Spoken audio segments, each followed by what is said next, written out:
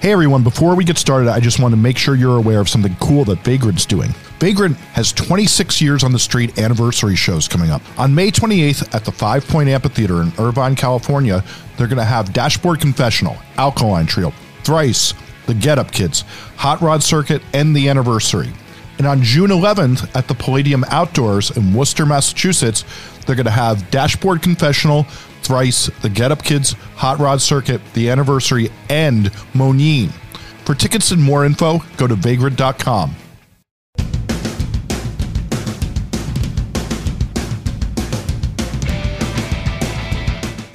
Hello, I'm Matt Pryor of The Get Up Kids, and this is Vagrant Records, 25 years on the streets, where we tell the oral history of the label by the artists, fans, and insiders. This episode, we talk with Face to Face and No Motive. As you heard in the first episode of this podcast, it's a common misconception that Face to Face's Trevor Keith actually owned the record label. Or if he didn't own it, that the band was always on the label from the beginning. Truth is, though, Vagrant released some live records and vinyl from Face to Face, but they didn't actually sign until 2002. I spoke to Trevor about it. And as always, the other voice you'll hear on this conversation is super producer of this podcast, Jesse Cannon. Trevor, I was going to ask, I was doing a little digging today. There's not a lot of information about Vagrant before what's the first record they put out, was that Boxer record. But I remember that I had that West by North South comp that you guys were on, because you did a Descendants cover, didn't you? We did. So that actually was our very first interaction with Vagrant Records. At the time, I hadn't even met Rich at that point. He was running Vagrant as a real boutique kind of label out of his apartment in Santa Monica. It was really just an idea for him at that time. He knew some people in bands and he was putting together this comp record to kind of be, as far as I know, that's the first Vagrant release, is that West by North South comp. So we were, as a band, we'd gone from the garage to touring, and it was all brand new for us, and things were starting to happen really quickly. We were really green and had no idea about how any of this stuff worked. We had hired a manager, and he was a little bit more knowledgeable than us, but very inexperienced as well. And I just remember we were on tour for, I think right around the time that our second album was about ready to come out. And our manager at the time was on tour with us, which shows you how inexperienced and backwards that was. That's always a good call. Yeah, right when your album's about to come out, to have your manager just sleeping on your converted airport van all day long and not really doing any work at all. AKA not working. So, yeah, exactly. So I remember we were on tour, and Rich had contacted our manager somehow and made the request, and we were super busy and we didn't even really know what Vagrant was, and our manager didn't either. And it was kind of like one of those things where it was like, well, we don't have any new material, but I guess we could just, we're going to be playing the show, and we can ask the engineer to make a board tape of a song, and we'll just send that to you, because we really didn't have anything. And like I said, we were young and overwhelmed and on tour, and it was a crazy time. So we were playing CBGB's opening for NoFX. It was the first time we played CBGB's. And Kent Jameson, who was their touring sound engineer, was also doing our sound. And I think our manager at the time, Desi Benjamin, just asked him if he would roll a board tape. And we had a cover of the Descendants Bikeage in our set. And we just made a copy of that and sent it to Rich. I don't think I've ever heard it, to be quite honest with you. It probably sounds really terrible. To this day, I've never heard it. I don't even have a copy of West by North South. I'm kind of sad to say. But this was all pre me even knowing who Rich Egan was, or how our relationship would, become super close in the future. So this was all just the very early kernels of all that. Well, I remember getting that because I just had your guys' 7-inch from that comp, because I wasn't really that interested in anybody else, because I was a fan of you guys. And then I was just like, what the? It was kind of like, I think I saw it advertised in like Maximum Rock and Roll or something like that. And just like, oh, cool. I'll mail order this. That was like kind of my first That's kind of cool that it was a board tape. That's funny. I mean, at least it was from CB's, which has really good recordings, equipment. Maybe the only good thing they had. Oh, come on. That place was fun. It was super fun, but it was a dive. It was disgusting. Yeah. But so then when did you guys start working with Rich in a managerial capacity? So after we finished that tour, we got some advice from some other people in bands that were like, yo, dude, your manager probably shouldn't be out on the road with you. You might want to reconsider your whole manager thing. And so we parted ways with him, and then we started looking for managers, and Big Choice had come out, and we were starting to get a little bit of attention. So it was a little bit easier for us to take those meetings because, only a couple of years prior, no one had any interest in talking with our band. But now we had a release on Fat. We were, had a new record, and we were touring and all that good stuff. We shopped around in the LA music scene a little bit, and I think we met with like 3 or 4 different management companies, and they all scared us a little bit because it all seemed way too official, and these were older people that at least seemed to have power, and we were just nervous about getting gobbled up, except for at one company. And the one company called Borman Moyer, there was a person who was our age also at the meeting, and looked like a skater dude, like some kind of skate rat, and that was Rich Egan.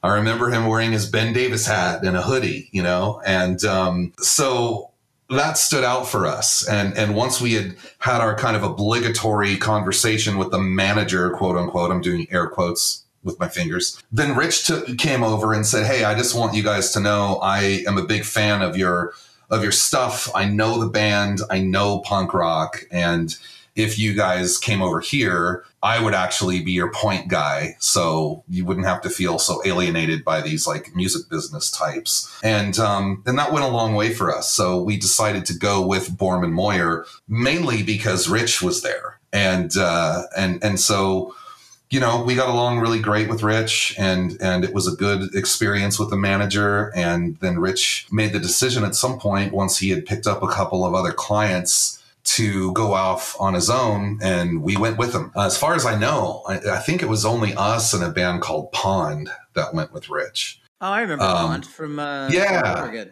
right? Yeah, right. Yeah, they were super cool, actually. Yeah, they were. I forgot that he managed them. That's funny. Yeah, that was one of his early management clients, like us. So really, from that point on, it was a lot about managing the band and him trying to clean up messes and further our career and help us, make decisions going forward and with the landscape that we had created. But we were obviously in record deals. And so even though Rich, was starting Vagrant and aspiring to get that off the ground, we didn't have like open access to just go make records. I'm not sure at what point Rich brought John Cohen on, but I don't believe they were always partners in Vagrant. Maybe they were, but I feel like maybe I just wasn't aware of John until after Rich was managing us for a little while. And then the idea came about from Rich that we should do a live album. And that live album was the first full-length Vagrant release, to my knowledge, was Face to Face Live.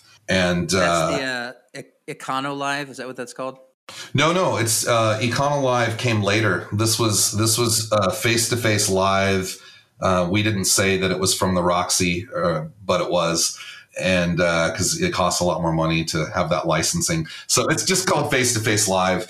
And so John was involved at this point now. And he was, I guess, in the early days, he was kind of the money guy. And or whether he was or wasn't, I remember he was very concerned about the money.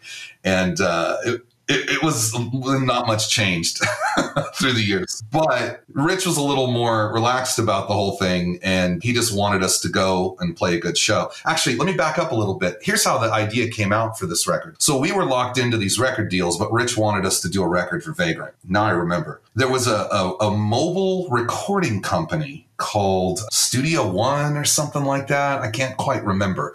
But this was a service, and they used to go to music venues or recording studios and they would record bands with their mobile truck. I know this sounds like dinosaur archaic days with the technology we have now, but you got to remember this is 1995. So this was a pretty cool service back then. And they had just shown up at one of our shows while we were on tour, and they recorded us and then got in touch and said, hey, we have this great live recording of you guys if you'd like to use it for anything. And we were like, oh yeah, that's awesome. We heard it. It sounded great. And so we decided we were going to release a live record based on these recordings. And somewhere while that van or mobile truck was out traveling and recording bands with our masters, it burned all of the masters and the truck to the ground. So that idea that we had of doing a live record literally went up in smoke. And I think then that's when Rich sees the opportunity and said, well, you were going to do a live record anyway. What if we did it on Vagrant? This would give us our first release and a full-length release. And it would also kind of operate outside of the world of doing of our record contract because these were all, previously recorded songs. So it was just a re-record. So that's how the idea for the live album came about. We booked I don't know if we did 3 separate nights, but I know we did 3 sets at the Roxy. I think we did 2 in one day and 1 in the other. I can't quite remember. But we recorded 3 full sets, and then we pulled, the best moments of each of those sets and put a live record together.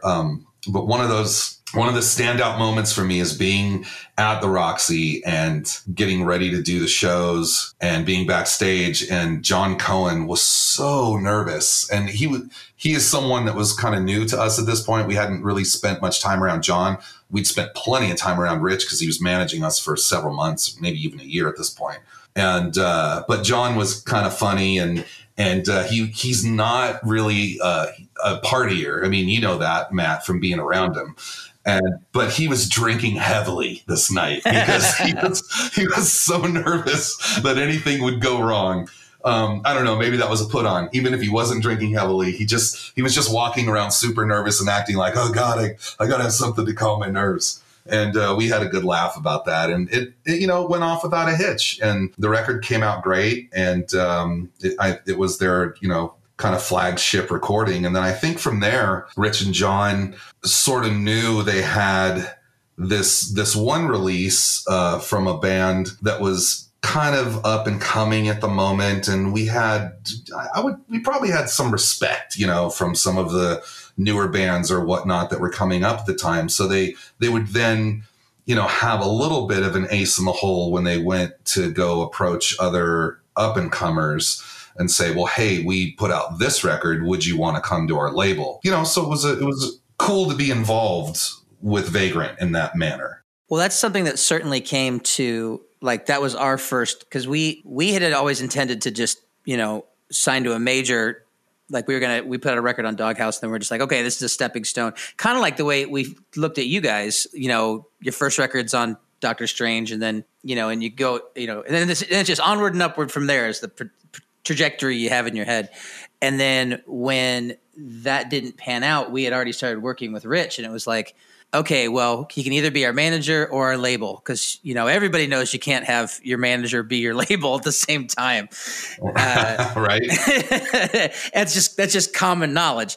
And when all of the major label negotiations kind of didn't pan out, I think it was your guys' involvement with Vagrant that ultimately, I mean, we already trusted Rich, but it was kind of like, are we really going to try and put out, it's like, well, they did put out a bunch of face-to-face LPs and, that the live record and that kind of stuff. And, I knew your relationship with, because I don't know if we had met at that point. I don't know if we met until we came out to California to record Something at Home About when we were staying at Kevin Kusatsu's house. Yeah, I think that was it. That was the first time. Mm-hmm. Because if I remember correctly, you lent us some gear to make that record. Did we? I think you did. I think you lent me an amp and a guitar, and I don't remember what it was, but I just remember seeing you and Nick Talek, and it was just kind of like, oh, this is cool. These are just because we were big face-to-face fans. It was just kind of like, oh, this is just this regular guy, It's just sort of kind of crazy. That's rad. I don't have any recollection of lending you gear, but that makes me sound cool. So I appreciate that. Thanks. I may have even like exaggerated that part of the story. Like you helped us like move gear or something like that. I don't know. I was just like, yeah, Trevor was so cool to us. You know, it was like, so here's a question then. So you were managed by Rich and you were on, what label were you on at the time? Like say like. We were on this label called Victory Music, which was an imprint of JVC, Japanese Victor Corporation. And it was actually, the parent company was JVC in Japan. They didn't have much of a presence in the United States, but it's super convoluted. This is kind of a funny story, and this has happened before Rich got involved. Our previous manager negotiated this deal for us on a label called Victory Music, and it was this guy, Phil Carson, who had road managed Led Zeppelin, British guy, back in the old days. He convinced Japanese Victor Corporation to give him an imprint label. They had distribution through Polygram, which specifically ended up becoming A&M Records at the time. So it was kind of one of those mid-level labels. Like they had a budget and a small staff, but then all their distribution went through major label distribution. So it's sort of that weird purgatory that, you know, you really shouldn't want to find yourself as a band. It was a weird thing at the time, the kind of imprint thing. It's a very like late 90s sort of thing where like major labels like kind of wanted to put out indie and punk rock and hardcore bands, but didn't really know if it would work. And so you'd kind of be on one label, but have a different name, you know? Yeah. And I think in theory, the thought behind that was good because they thought, look, we sell records to this audience. Why don't we just give an imprint to an indie label? They know that world better, and those people will know how to market those albums. So in theory, that's a great idea. Victory Music wasn't that label, unfortunately. It was just the label that, you know, was financially solid for us and gave us a basis to be able to tour and not have to worry about working, you know, for brief periods of time. But unfortunately, they didn't have that like really super connected marketing staff that understood punk rock. I mean, they put out the Tin Machine records, which was that David Bowie side project thing, right? In the 90s. And so that was kind of their big claim to fame. I think we were just so desperate to grab at something that seemed more official and a little more pro that made sense to us at the time. But it ultimately resulted in being a pretty bad decision. We only spent one album there, but that was the mess that Rich had to sort out, is us getting involved in that label. And we had signed there, but I don't think we had released our second album yet. We had just signed the deal. Then we fired our manager and brought Rich on, and then he had to kind of deal with the release of Big Choice. And we started to actually get radio. I mean, for everything that label didn't do right, that was the label that got us radio for Disconnected and got us played nationally. And we did radio shows and played that whole game, which I think has still, you know, been something that is one of those moments for our career that set us apart and has kept one of the things that's allowed us to keep going for so long. Because even if you aren't aware that we're still a band and touring and making records, people do remember that Disconnected was and is on the radio in some cases. And so that kind of still keeps, I don't know, it provided some momentum for the band, you know, that I think was a really good thing. And now it's like a foundation for you to continue to, you know, work. Yeah, for sure. So Rich had to clean that up. And then what the best idea was for the band after that is, since we were already being distributed by A&M, we just wanted to go right to A&M Records. And Rich was instrumental in convincing A&M to just take us away from Victory. And then our third album was a proper A&M release. And I think the live record came out either right before or right after that third album. And then Vagrant did the vinyl for the self-titled record, your third record? Yeah, and no, they didn't do it for Big Choice. They did it for the self-titled record. Yeah, Rich convinced them, like, hey, you should let my indie label make the vinyl because we know what we're doing and we'll be able to market to that sector. That was during the time when vinyl was dead and nobody, like, no major label wanted to touch it. You know? Exactly. Yeah. Now you can just be anyone and release an album on vinyl, and there's a market for it because people just love vinyl. Well, it's an interesting time because it was kind of only like hip hop and punk rock and hardcore that like seemed to keep the vinyl industry alive there for a little while. You know, like it's just like, you know, we always had all of our records came out on vinyl in some capacity. But yeah, kind of interesting. So I wanted to mention too, just going back to something you said earlier, before I ever met you and before Rich ever signed you guys or brought you guys on at Vagrant, I was aware of your band and I had your EP and I listened to it all the time. I thought you guys were super cool. And so when Rich came to me and said, "Hey, we're talking to this band Get Up Kids," I was like, "Oh yeah, dude, you have to do that. They're great." Oh, thanks, man. I appreciate that. So there was and I think that's what was cool about Vagrant. Like, before Rich and John signed Alkaline Trio, we had toured with them. And so I loved a lot of the bands that Rich and John were bringing into Vagrant at the beginning too. It was all connected in a way. So did you feel any like when Rich is like, I'm assuming he talked to you at some point about like, we're looking to kind of like expand the label? Because I know they were looking at a couple of different bands to try and like move things to the next level, I guess would be the way to put it. And they ultimately started working with us. But did you feel any like resentment in that sense of just kind of like, well, what does that mean for us and Hard 8? That's the management company. Did you feel any like hesitation about that? Not until Dashboard Confessional. And I love Chris Carrabba dearly.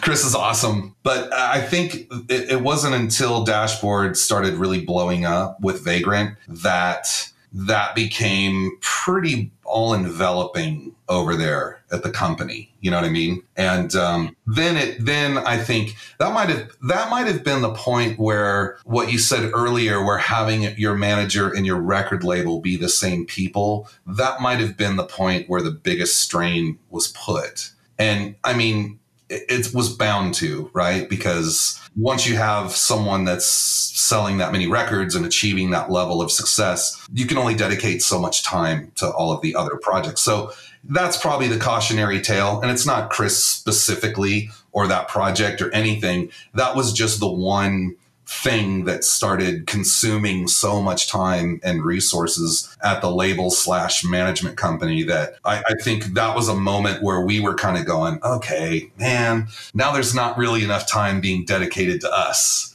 And yeah, it's that classic story in all sorts of entertainment. When you're people, when you're management or agents or whatever, all of a sudden take on another client that becomes a juggernaut, there's somebody's going to have to get backburnered. You know what I mean? It's just kind of like, right. Because I mean, we felt that way too at that time. And again, it's nothing against Chris at all. It's just kind of it was an impossible thing to like try and be like, oh, things can stay the way that they were, but then also handle the day to day for this kind of phenomenon that was happening with Dashboard on their first and second record or whatever. Whoa. Right.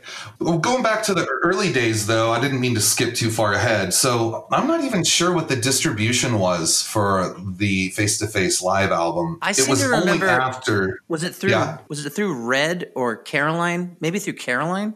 I think Caroline was it, because by the time Rich had started signing bands like you guys and Alkaline Trio and I don't know, all the first crop of Anniversary and a bunch of those first bands. Saves the Day was another early band on there. That just popped into my head. That was around the time that Vagrant then went and did one of those deals we were just talking about, the imprint with the larger major label. Except that was the more classic version of it, where you had a record company and a staff that understood the music, the culture, and the audience for what they were marketing. So that was the good version of it, not where we were at Victory. Yeah. But anyhow, so well, it's more like a major label comes to an already established indie and is like, yes, it's almost like an investor. Like we don't necessarily want to run your label. We just want to put money into it so you can have more success with it. And what was that? Was that the one with what was that label that did that? I don't even. Was that Interscope? That was the Interscope deal. Yeah, okay. That was the big one that really allowed Vagrant to kind of make a light year jump. What was I was kind of in my own head at the time. And Rich would kind of explain what was going on to me, but there was a controversy because they had signed a deal with some other company and then they got out of it to go to Interscope. And You're right. You're right. And I don't, you'll have to ask Rich because, and I'm sure you will at some point. He probably also, I was going to say, and this could be a segue into Rich's segment potentially. The early stuff we're talking about, like when they put out the live record and they had distribution through Caroline or whatever, I know there's a good story there that has to do with funding and them working with their CD company, the plant that made the CDs, and them trying to figure out like how to get the money from this guy to pay that guy. And it's all it's a little bit sketchy. I think that's why John was as scared as he was at the time. Because there was a lot of, at the time to them, I guess, being young and new at business, there was a lot of money changing hands, and they had to rob Peter to pay Paul and shuffle things around on some of those early releases. So definitely ask Rich about that. Do you think they worked well together just because it's like John is very like risk averse and very like worried about money, and Rich is kind of like more blue sky, like, yeah, we can do this and we could do this and we could do this and we could do this. Oh, absolutely. And that's why Rich, he needed a John, in order for the company to be able to do its thing, for to be, I think, to become as successful as it ultimately became. Rich definitely needed people around him to keep him grounded in some sense, because he is an incredible idea man. He's a great visionary, and he has a great sense of like what bands are going to be successful and what's going to click with audiences. But, in order to concentrate all your time on that, I don't know. Most people I know like that don't also have like a strict sense of like money management. Yeah. So Rich was willing to take risks that John wouldn't. And that's why I don't think John could have run a successful record label on his own. He never would have signed a band that he wasn't sure was going to sell records. And therefore he would probably only sign crappy bands, because bands have to be developed and they have to be exposed to the world and marketed. So if you don't hear that spark in the band and you're only concerned with how many records or downloads or streams they're going to have, then you're probably not going to be very good at it. Yeah, you end up like kind of chasing your own tail. You're always like, or like chasing the fads, of like what's going to be the next big thing or whatever, as opposed to just being like, this is awesome, we should put this out. And whenever you're chasing fads, you're always too late, right? Yeah. Because it's by the time you found out about it, it's probably not cool anymore. Right. So, by the time Cohen found out about it, it definitely wasn't cool anymore. Oh, without a doubt. Yeah. Without a doubt. Rich became my very close friend, and we're lifelong friends to this day. We've known each other for nearly 30 years, and we've stayed close throughout the years. John, I really only interacted with John in the framework of working at the record label, but he's great.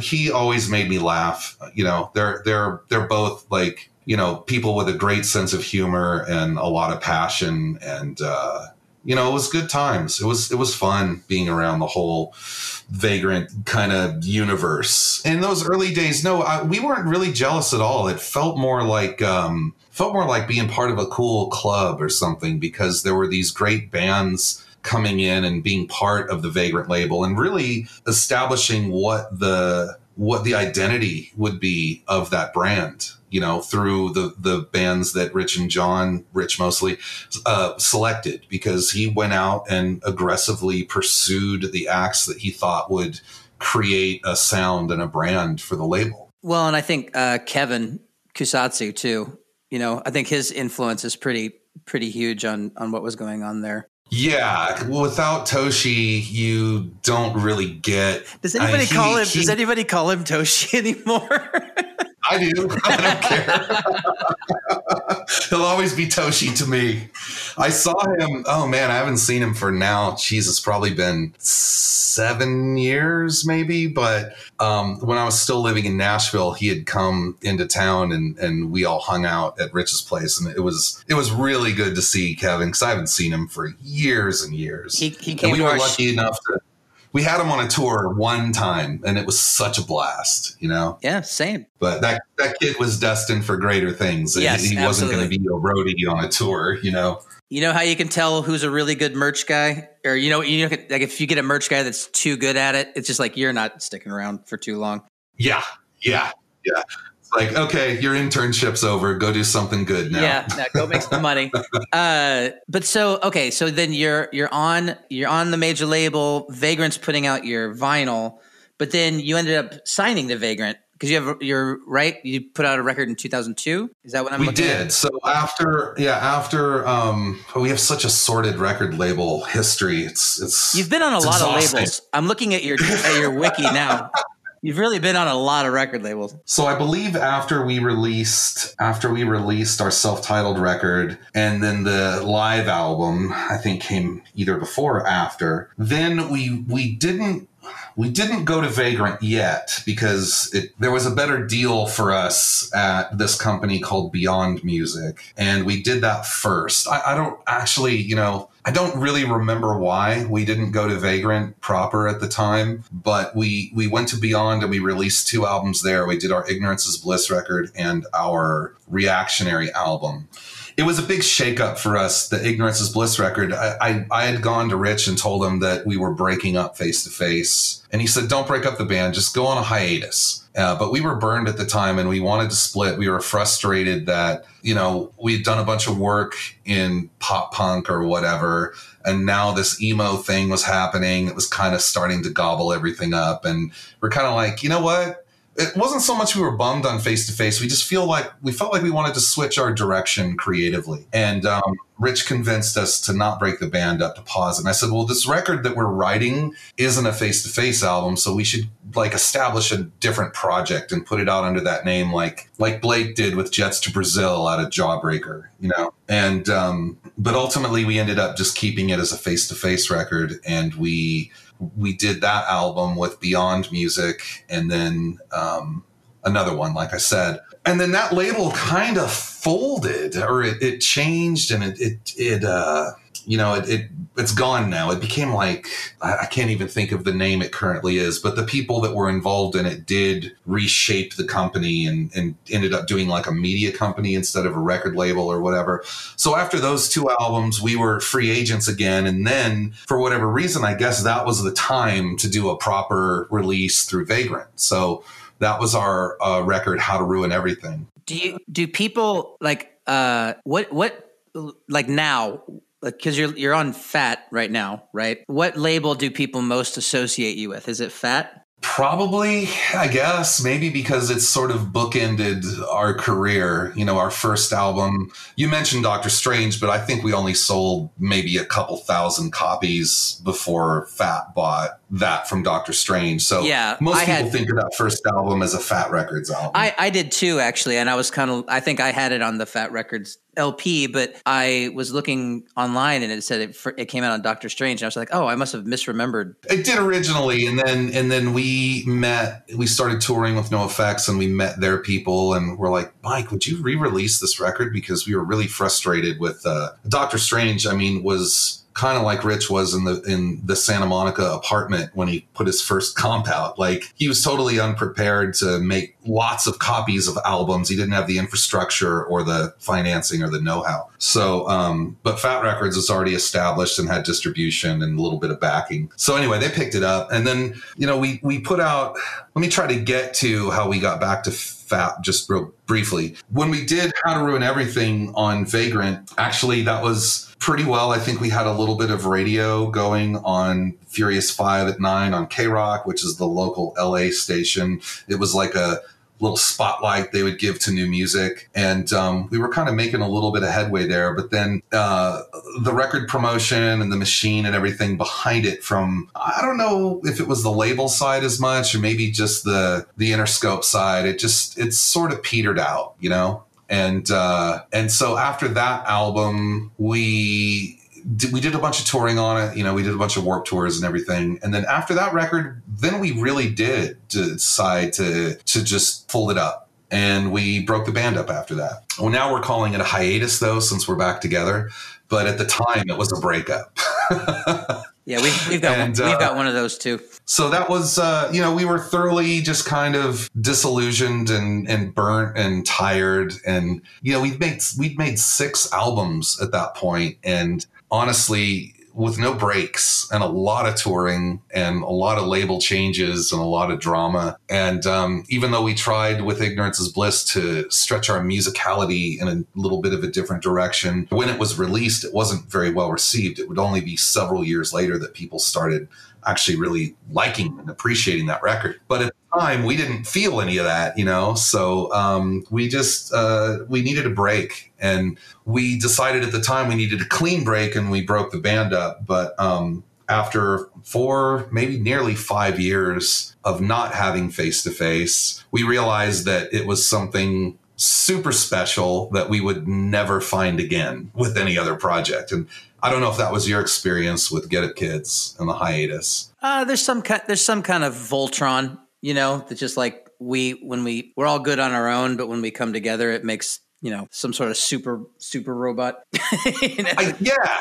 I mean, that's a great way of putting it. I think you're right about that. Like we did do things individually, but when we did reunite, initially it was just going to be like a reunion show, and it was amazing. We had such a great time doing it. It was so fun. And it was kind of like, damn, dude, the sum is really greater than the parts here. Like, we should do some version of this going forward. And then, now here I am, however many years later, and we've released 3 more albums and done a buttload more touring. It just kind of, it just sucked us back in. Yeah, just when you think you get out, they suck you right back in. But so...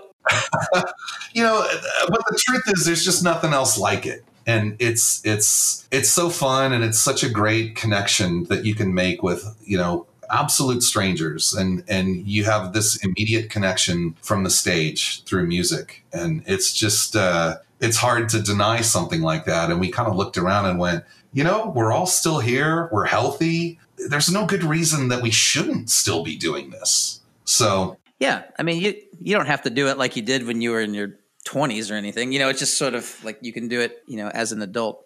Yeah, and when we came back, it wasn't competitive anymore. I felt like I was really doing it just for the love of doing it, and not because I was driven to achieve some, arbitrary level of success I had set for myself that didn't really ever exist anyway. It's just kind of cool because that's why you got into playing in a band in the first place. It's just because you have to do it, you love to do it, and you want to keep doing it. I wanted to ask you about, because didn't you do some side project things? Was that in the hiatus? Yeah, during the hiatus, Rich helped me to form, or to have a better formed version of my imprint label that I have called Antagonist. We did a distro deal with Image Entertainment, and I released some records through that distro deal and some video projects as well. I kind of went off on a weird tangent there. I did a solo album, which wasn't so weird, that I released through my Antagonist label. And then I got involved with this video director, Darren Doan. Did he ever do any videos for you guys? No, but I know who he is. He did a ton of videos for like people we know. Right.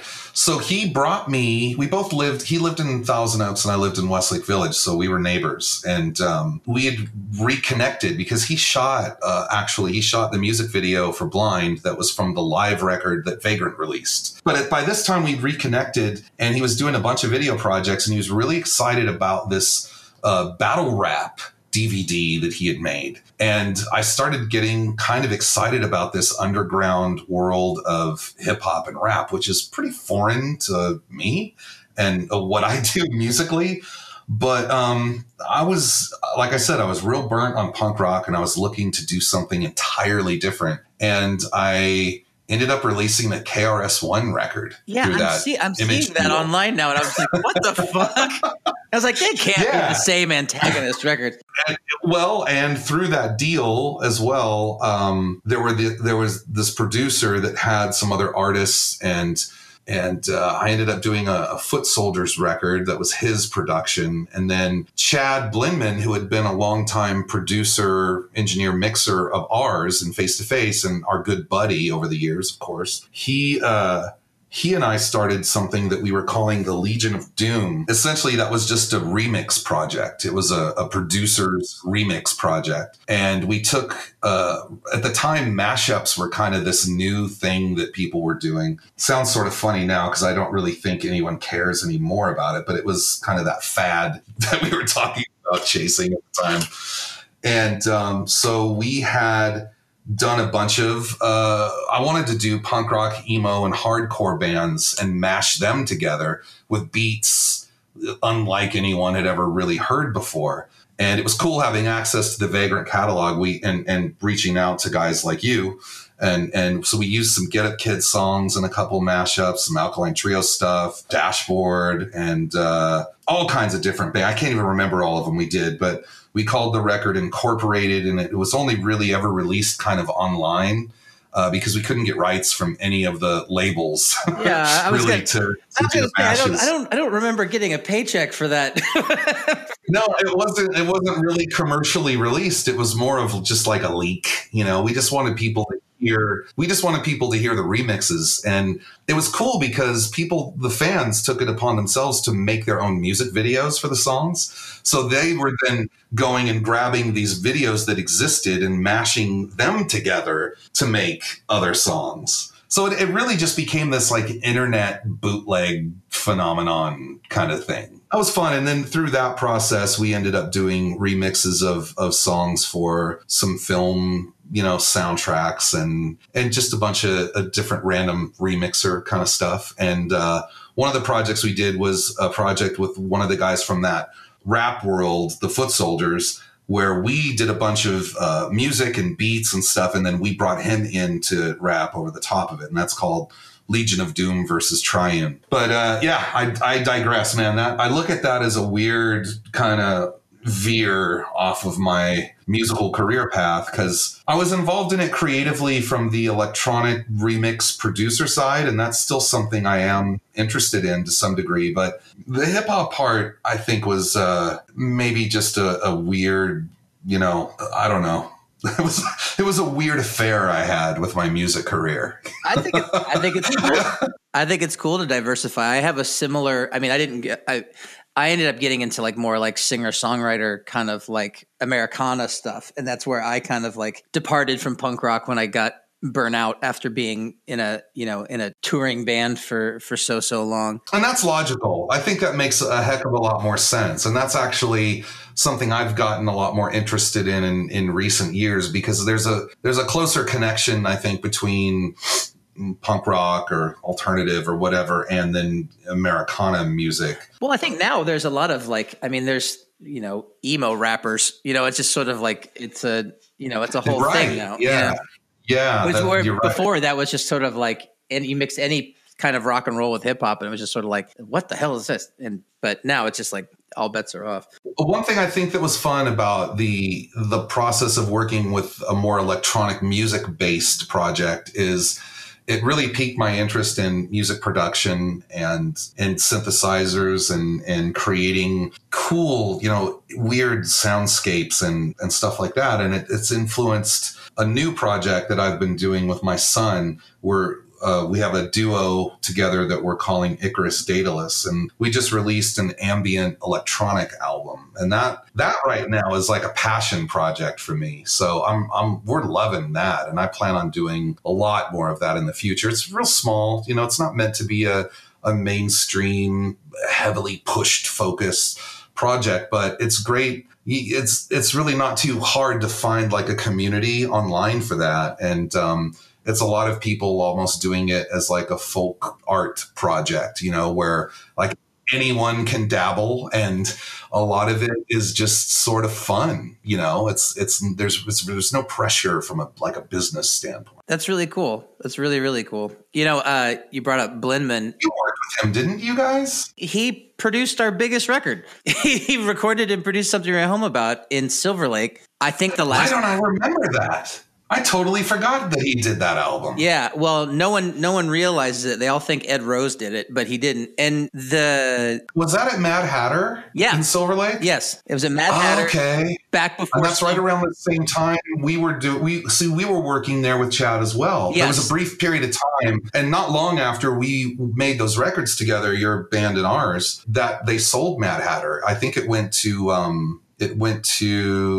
what is that strange religion they practice in Hollywood? Scientology. It did. It went to the Scientologists. Well, yeah, because it was Chick Corea's studio, and he was a Scientologist, so that would make sense. That's right. It had a $100,000 Steinway grand piano in it. They must have gotten a deal because we were there for like a month, like it was or longer than that. They must have gotten a deal, but So Blindman, I think the last time I saw Blindman was the day we wrapped that record. I have not seen him since 1999, which is kind of wild. No kidding.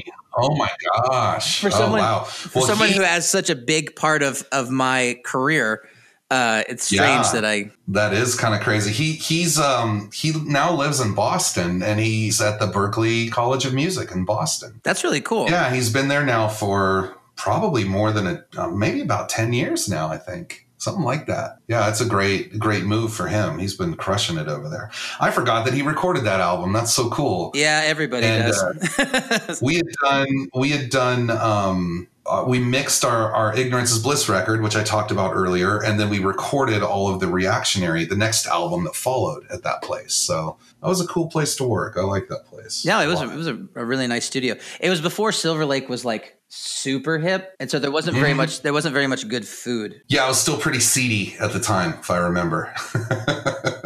So as we said before, you've been on a lot of record labels, as well as owning your own imprint and owning your own label and all that kind of stuff. So what is it about? Like, what would you say is different about Vagrant, either at the time before you were on the label, because you were always kind of on the label, you were always kind of a part of the family. You know what I mean? Like, I think everybody, because you put out, you worked with Rich and they put out your vinyl and live stuff and all that. So, what was different about Vagrant than being on Fat or being on a major label for you guys?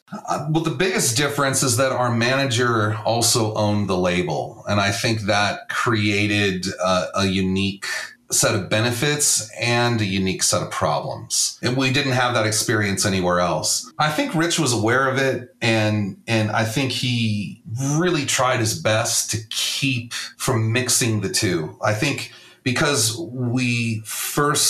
our relationship first started with Rich as our manager, he always was careful about playing the role of manager with us. And making everything feel like he was looking out for the best interests of the band as the manager. So that gets tricky when a label is offering you a deal, because normally your manager would negotiate that deal and beat up the label for the best deal he can get the band. But if you're wearing the same hat, you have to tread lightly there. It's a conflict of interest. The manager should be. It's hard to take your label hat off and just be the manager. It is and it isn't. I think maybe the best way that situation can play out is if every band you're releasing on your label is also your client, but you don't put any records out for bands who aren't your management clients, because then everything's sort of equal, right? But the rub was that, and I shouldn't gripe about this because we were getting preferential treatment, obviously, but because same.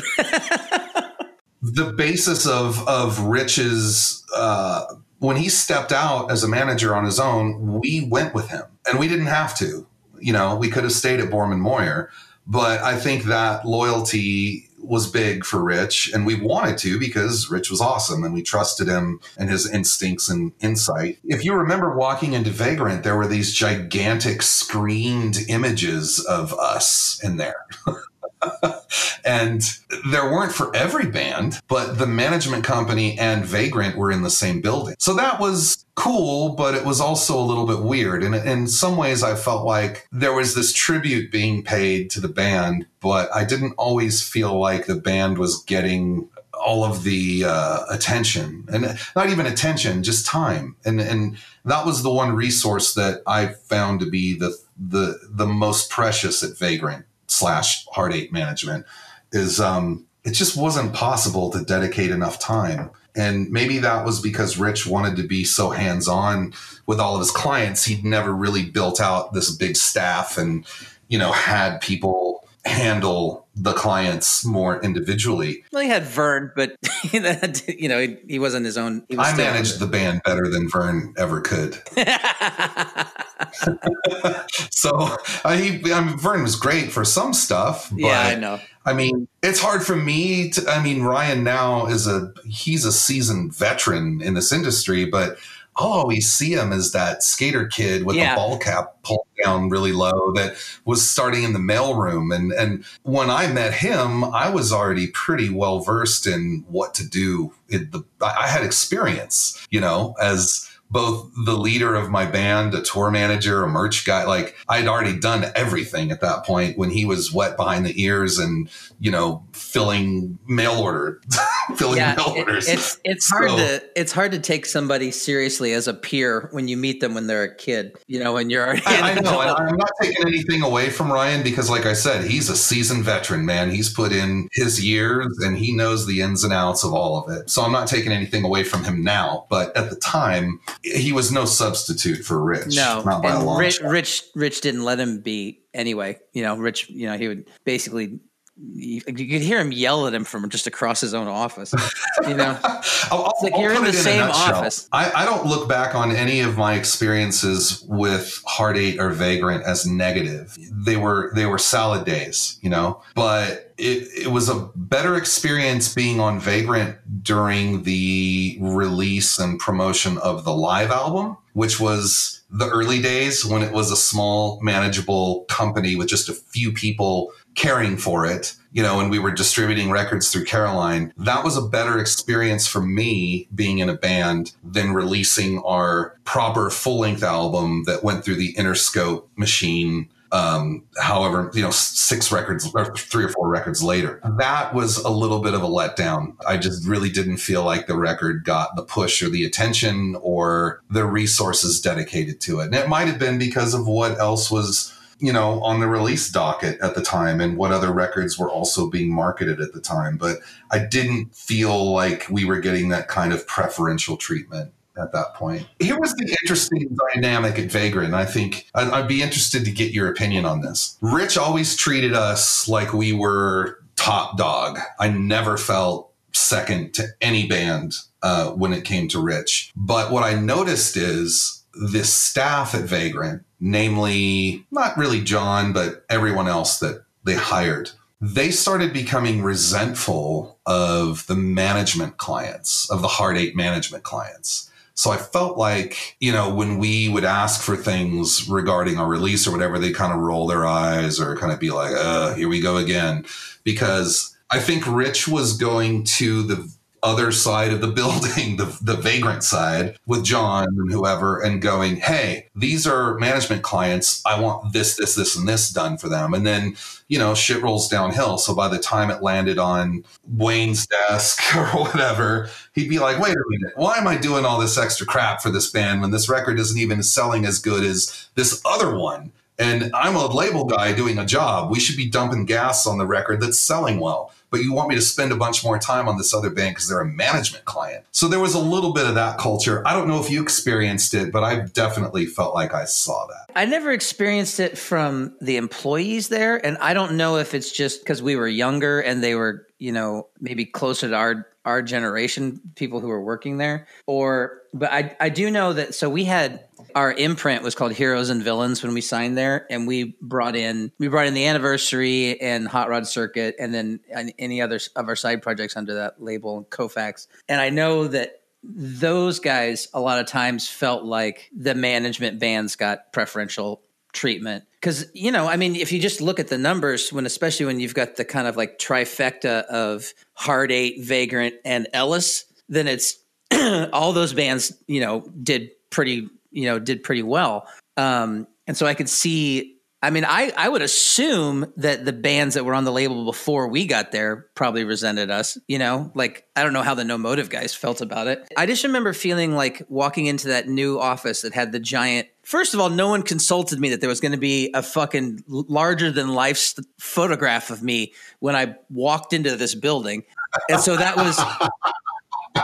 was, especially when it was from the tour where for some reason I decided to grow out mutton chops like Wolverine. So it's just like I did that for one tour and there's like so many photographs of it. And but going into that building, I was just like, what is this? Cause it's like, I just remember they used to be in that like upstairs building above like a back alley with like homeless people in it. And the Santa Monica office. Yeah. And it was just kind of like, the guys in Koufax slept in that office when they came to LA to make their record. You know, like it was that kind of it was way more like, for lack of a better term, like way more punk rock than when we got to the well, I don't remember, was it on Washington? Was that what the new one? Yeah, the Washington building. Well, that was all a result of that distro deal, of that imprint deal with Interscope. So by design, things needed to get bigger. They were expected to staff up and have a facility where they could do all that stuff. Yeah, it was interesting. I don't know. I didn't interact with a lot of the other people other than Vern/Ryan was Rich's assistant. Only people I would interact with were Vern and then eventually Rich, because as things got busier, he was harder and harder to get on the phone. And then I never talked to Cohen. I never talked to Wayne.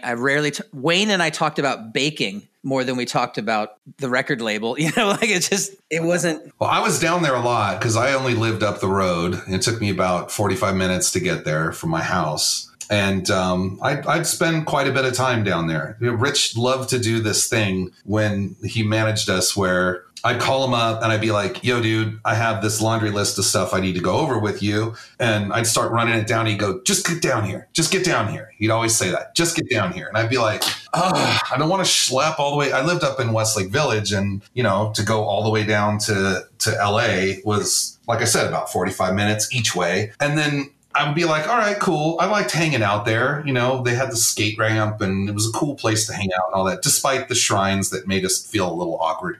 But it's a very major label move. You know what I mean? Like it's a very like I'd get there, I'd flop down on the couch in his office and he'd be on the phone for the entire fucking time I was there, you know? And maybe we would get to talk for like 15, 20 minutes and then he'd be like, I gotta go. And he would just leave. And I'm like, well, what am I doing here? I don't really want to hang with it. But because I was down there a lot, you know, I'd talk to Dan, I would talk to Wayne, hang out with Cohen a little bit, hang out with Vern, go see what Joby was doing with artwork, you know, like it was a cool environment and a fun place to hang out. But I could also start to see by talking with some of the employees, some of their frustrations. And that did exist to some degree where they would kind of be bummed about the management clients. Not bummed, but they'd feel like, you know, this is a distraction. Why am I giving so much extra time to the management clients when we should be working on other things? So that's my only one little gripe there. Like I said, I look back on all of it really favorably, but no place is perfect. And as we go through life, we're all just figuring this stuff out as we go, right? So I think Rich and John created a really cool cultural thing with Vagrant Records with a lot of awesome bands. And, you know, ultimately it just kind of ran its course. From my experience of it being in Face-to-Face, I was much more involved with Rich as a manager and a friend. The Vagrant part of it wasn't such a central issue like we're talking about because the manager and label and all that were sort of intertwined. My focus was mostly about my own band, if I can be selfish. I think we're all like that to some degree. So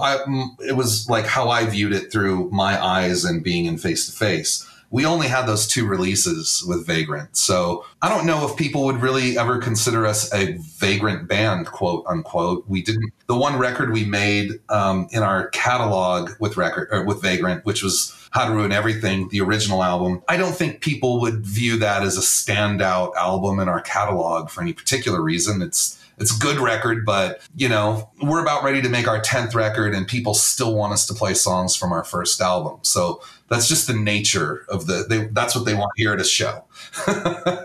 and I'm not complaining, but that's just the nature of how this kind of thing works. And I don't know if our one flagship Vagrant release is anything a Face-to-Face fan notices and goes, yeah, they're a Vagrant band. So we might be kind of an odd man out band in this whole talking about Vagrant and their 25th anniversary. But we were definitely there for the foundation and the beginning of what Vagrant would be. And I think that's probably our best connection and contribution to the label. Well, and I think I think that's very, very true and very well put. I think you're a big part of your association with Vagrant, and your association with Rich is a really big part of why we ended up there, which is kind of the start of the next chapter of Vagrant. You know what I mean? Like exactly. And so in a lot of ways, you're the ones pouring the foundation. And then, okay, so if I continue that analogy, that you're pour the foundation, we're the studs of the house.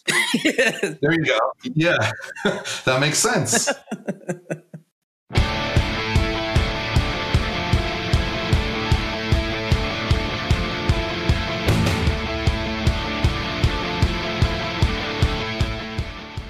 Oxnard, California's No Motive was one of the first bands to sign to Vagrant. I spoke to former drummer Pat Pedreza about this time. So, okay, we're going to talk about your relationship and your experience with the Vagrant records. How did you start working with Vagrant, and at what point did you start working with Vagrant? We started working with Vagrant, I think it was like 97 or 98. We were just a punk band from Oxnard, and I just heard about Vagrant through Face-to-Face, and it was kind of funny. I heard about Vagrant because we were fans of Face-to-Face, and I looked up like a Face-to-Face live CD I found at Salzer's Records over here, and it had the address of Vagrant, and I was like, oh, maybe they're on that label. So I just started mailing them demos, and I started calling them, like just bugging them. You know what I mean? We're fans of Face-to-Face, and we like that style of music, and we're kind of like not too punk, but punk, whatever. You know, we just I just kept bugging them, and they finally came out to Oxnard to see us play at like a laser tag place. And we had like 300 kids there. So that was like huge. And they recorded 2 songs and put them on a sampler. And then that was it. So like 98, like around 98. Yeah, that's how we.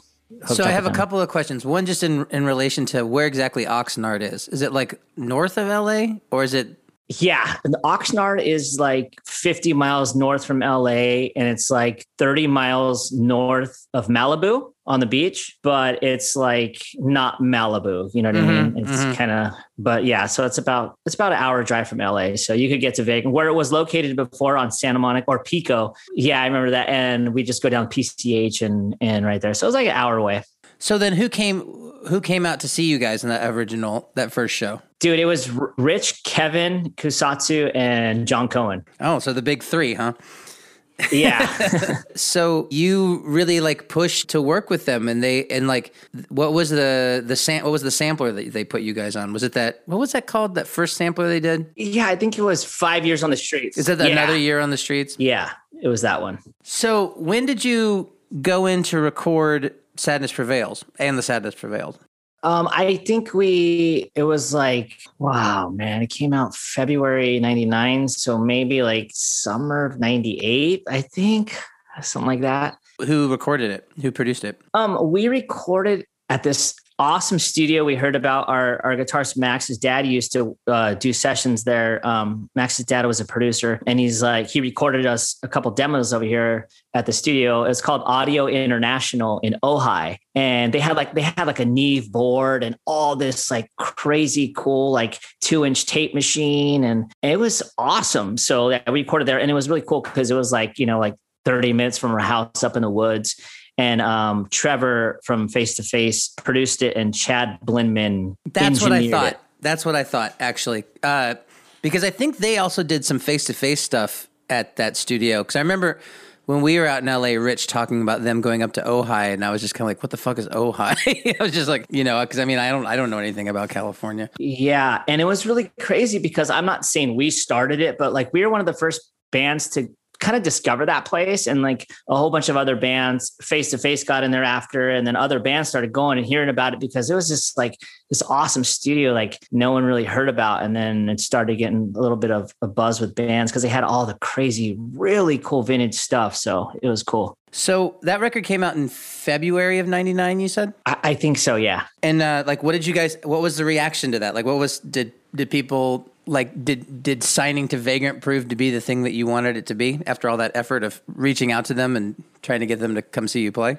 It totally was. Like, I think, like, dude, it was like, honestly, like, when you first started as a band, you just have these dreams of going on tour with these certain bands, and it seems so out of reach. But it was kind of weird that we actually did what we said we were going to do. Like, it was like, we're going to go on tour with Face to Face. We're going to play with Blink-182, and we're going to do this, whatever. And we ended up doing it. And it was insane. Like, I was like, wow.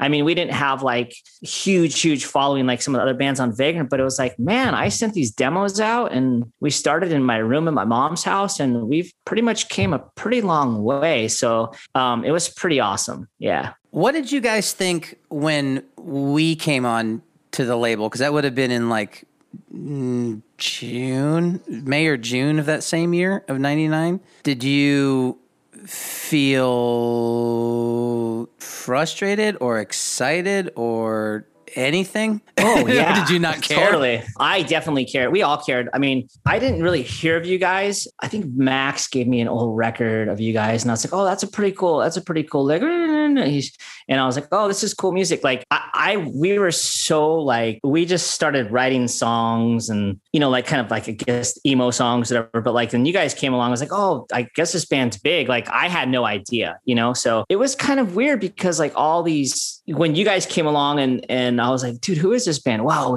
they got a huge following. And I thought it would be like really cool for us too, but it was kind of like, we were like a band they paid attention to, and then you guys were like, boom, you know what I mean? So it's kind of, I look back on it going, man, like that's just how it rolls, dude. But when you're at the time, you're kind of like I felt like a little envious, I would guess. But yeah, it was. You can be completely honest. You're not going to offend me about anything if you guys. I mean, I can tell you from my experience when like Saves and the Trio and all those guys started getting more and more attention. I was a little like, what the fuck, man?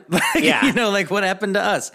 And so I feel like you guys would be in a similar situation. And it's not like I was mad at those bands, at all. I was happy for them to be successful, but it was just kind of like, you just kind of get in your, you're the star of your own movie, as it were. And it's just like, so I've always wondered this about your band, if you guys were irritated that we came into your house and started like, I don't know. Yeah.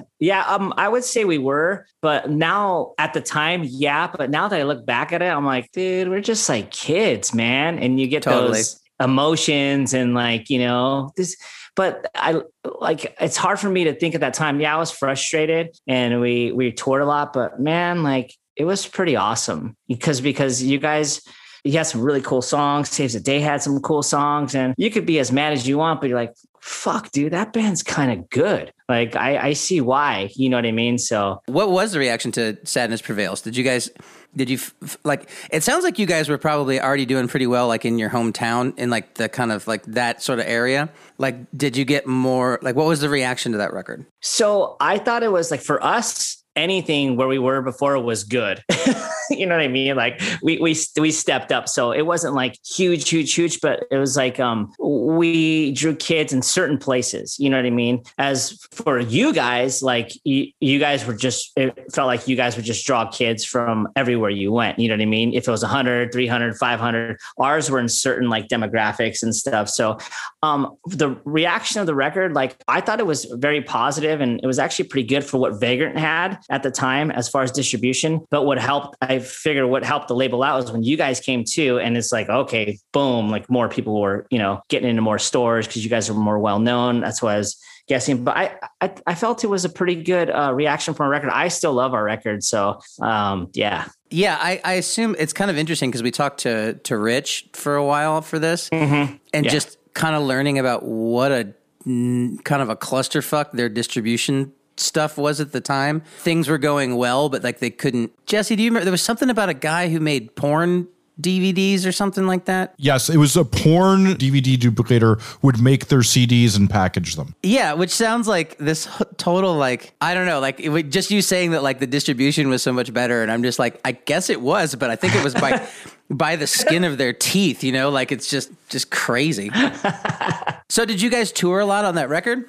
Because I think the only time that I'm sure that we played together in California before that, but the one that I always think of is that CMJ that was us and you guys and the Anniversary and Reggie. Yeah, at Bowery, the ballroom, right? At Bowery. I still have that poster up I can see it right from here. But were you guys on tour to that, or you didn't drive all the way to New York from California, did you? I think we flew over there. Like, just such a blur. I remember that show, but I'm like, were we on tour? Like, I don't know.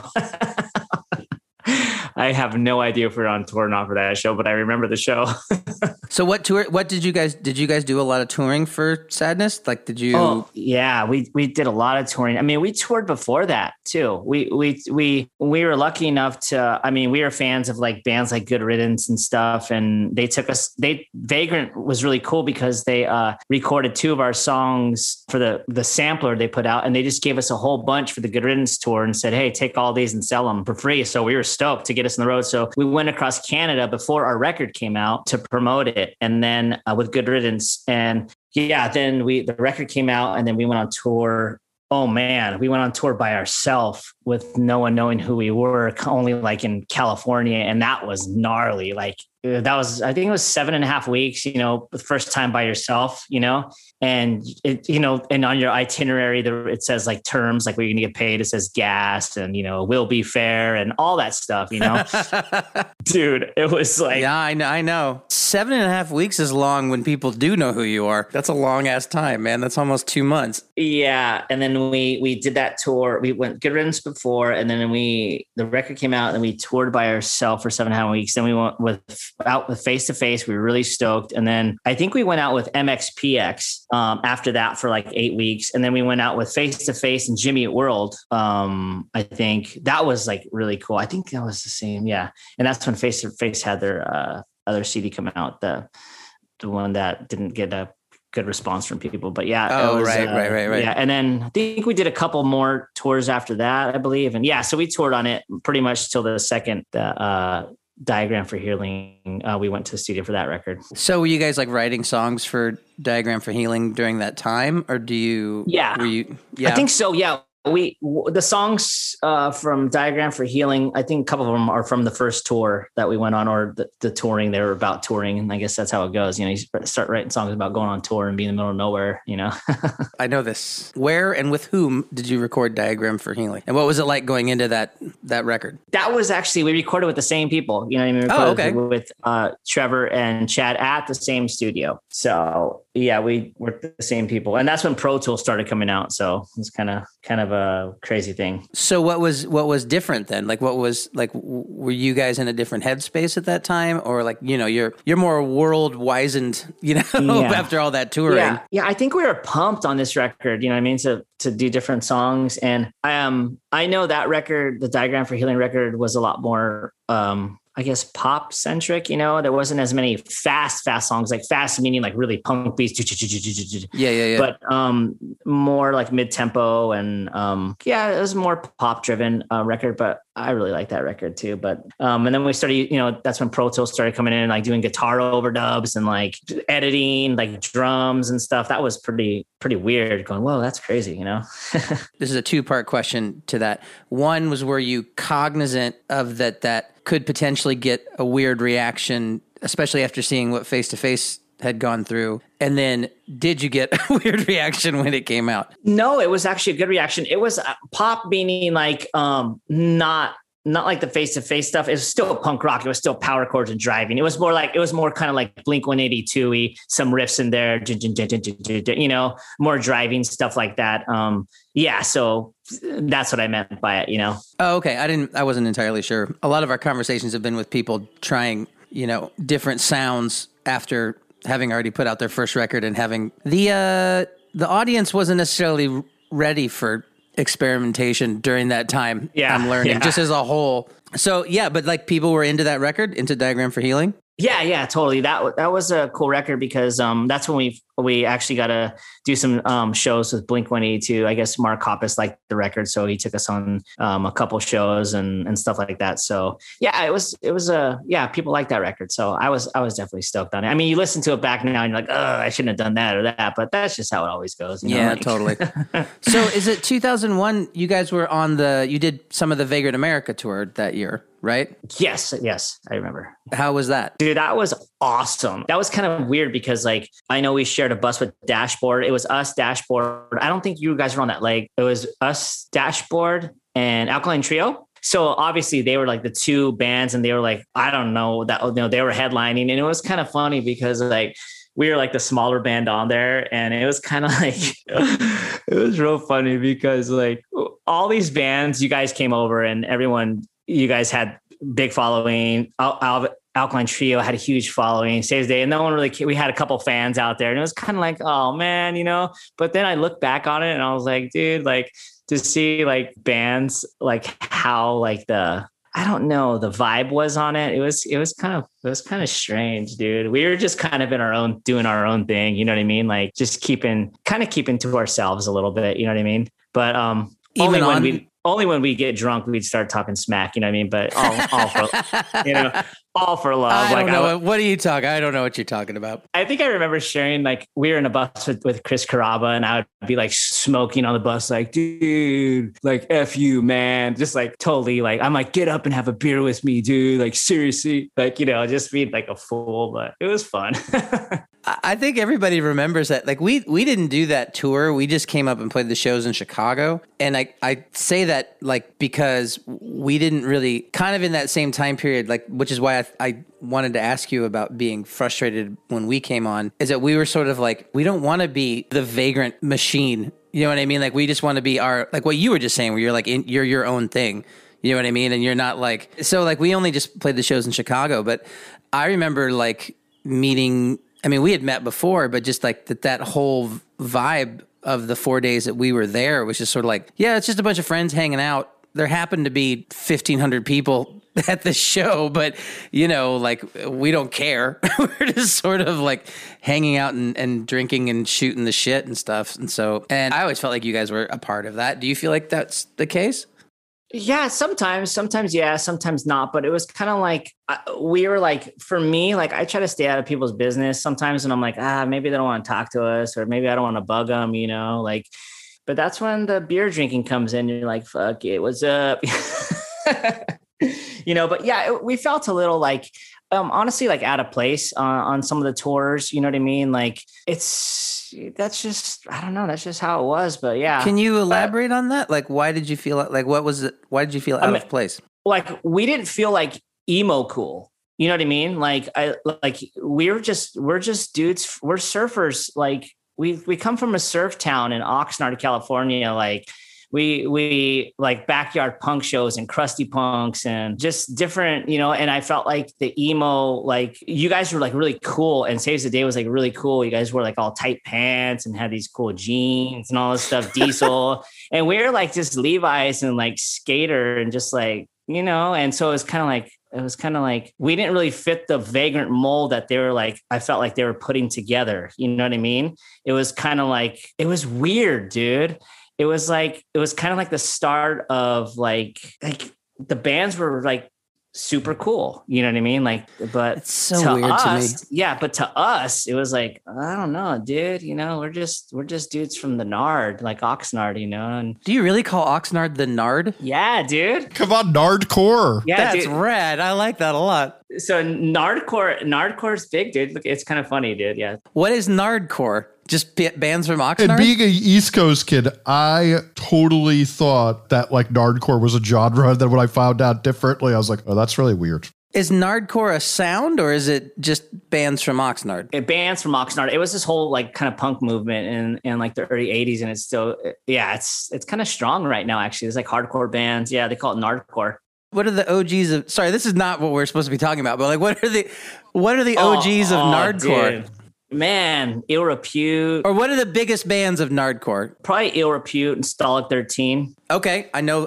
I thought Stalag 13 was a band from Philly. No, Stalag 13 was a venue in Philly. That's what it was. We played there one time. So we were kind of a part of that Nardcore scene, the second wave, or I think it was the third wave of that. It was like early like a lot of harder punk bands, and then we came around. And it was kind of like, but we were from Oxnard, so we got kind of thrown in there, you know. So yeah, it's called Nardcore, dude. You gotta look it up. It's sick. I'm learning. I'm learning something new every day. I had no idea. That's great. I love it. Yeah, it's kind of funny because Rich would be like Nardcore, and I'm like, dude, it's a real thing, man. It's crazy. It's funny to me, like, because this has come up a couple of times now about like you said emo cool, and I was just like, we were dorks. You know what I mean? Like we didn't interpret ourselves as like you're in your own head. You have to have a certain level of arrogance to even be in a band in the first place. We've always like we didn't get good reviews. We got kind of shit on by like hardcore kids and punk kids and stuff and this sort of thing. And so like when you say that like we were the cool kids, I'm just kind of like, what in the hell are you talking about? But I guess that's how it was interpreted. I don't know. It's interesting to me. Yeah. It's interesting to me too, because we were not the cool kids, like maybe like in a realm, realm, but you guys were the cool kids on that tour. That's you know so what I mean? weird. Because even like when we talked to Mark Hoppus the other day, and he was saying that we were the cool kids, and I'm like, you're in the biggest punk band of all time. Like, what do you give a shit what I think? Yeah, you guys were the cool kids in the back of the room. That we're cool, dude. I hope we didn't treat you poorly if we were being arrogant. I'm just dude. It's not. Dude. I don't remember too much about. It's so long ago, dude. But yeah, man. I mean, you guys are the cool bunch. Saves the day too. Oh well. Okay. Well, that's one time I got to be cool and I didn't even know it. I was completely unaware. I was That's just even been better, man. Insecure my whole life, and apparently at one point I was cool. I still am, so it's okay.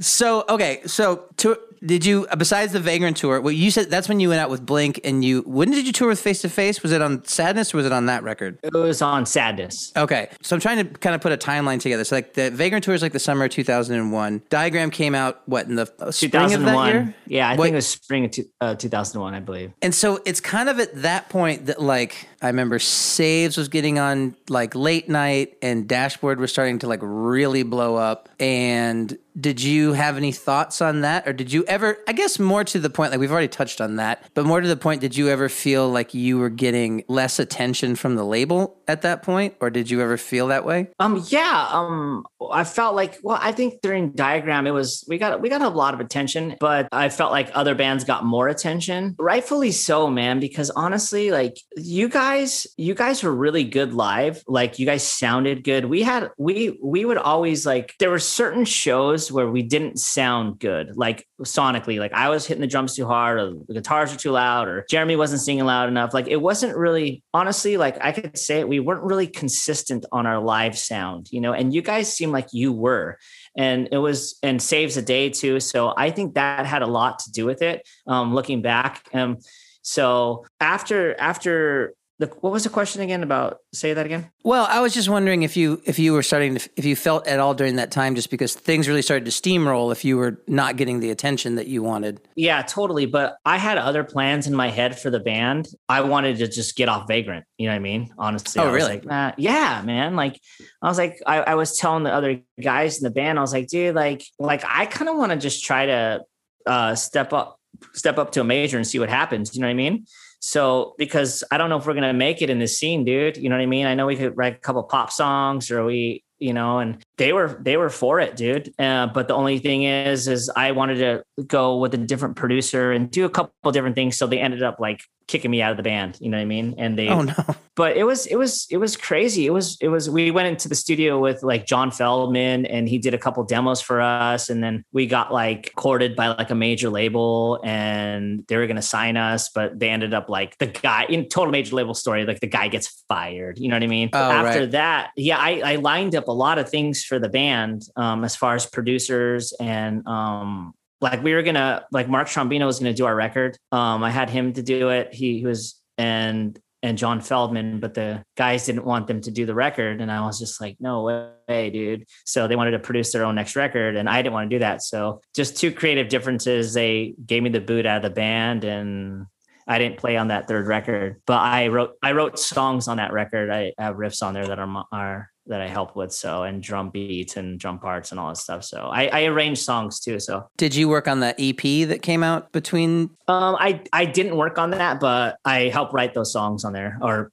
structure them and stuff. So was it just like you guys couldn't come to like a compromise of like like who to work with and like where to go? Is it just, I'm sorry if this is a wound you don't want to reopen, but nah, dude, it's cool, dude. Like seriously, it's actually good. It was like creative differences. I wanted to go more pop and I wanted to like try something different and see if we could do good with a different label or like a major. And I feel like they wanted to produce their own record and do different sounds and write a darker record. That's what they wanted to do, write a darker record. They could correct me if I'm wrong. It's cool. Roger, text me, whatever. I think they wanted to go darker. I wanted to go more pop. I wanted a better producer, not a better producer. I'm saying another producer, and they didn't want that. So they wanted to produce their own record. So they just let me go out of the band, which is kind of crazy because like, it's funny. Like I started a band in my room with me and Jeremy, you know what I mean? So it's kind of weird. Like it was kind of a wound at the time, but it was kind of a blessing for me because a lot of weight was off my back. It's okay,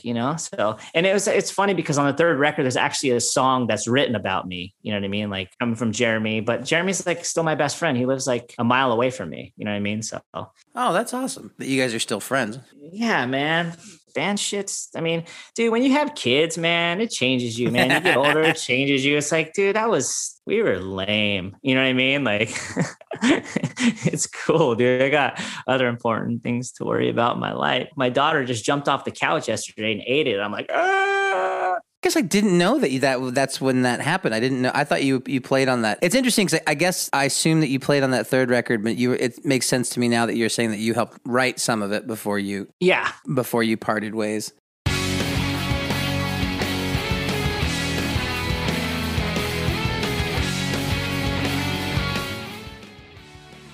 That's it for this episode of Vagrant Records, 25 Years on the Streets.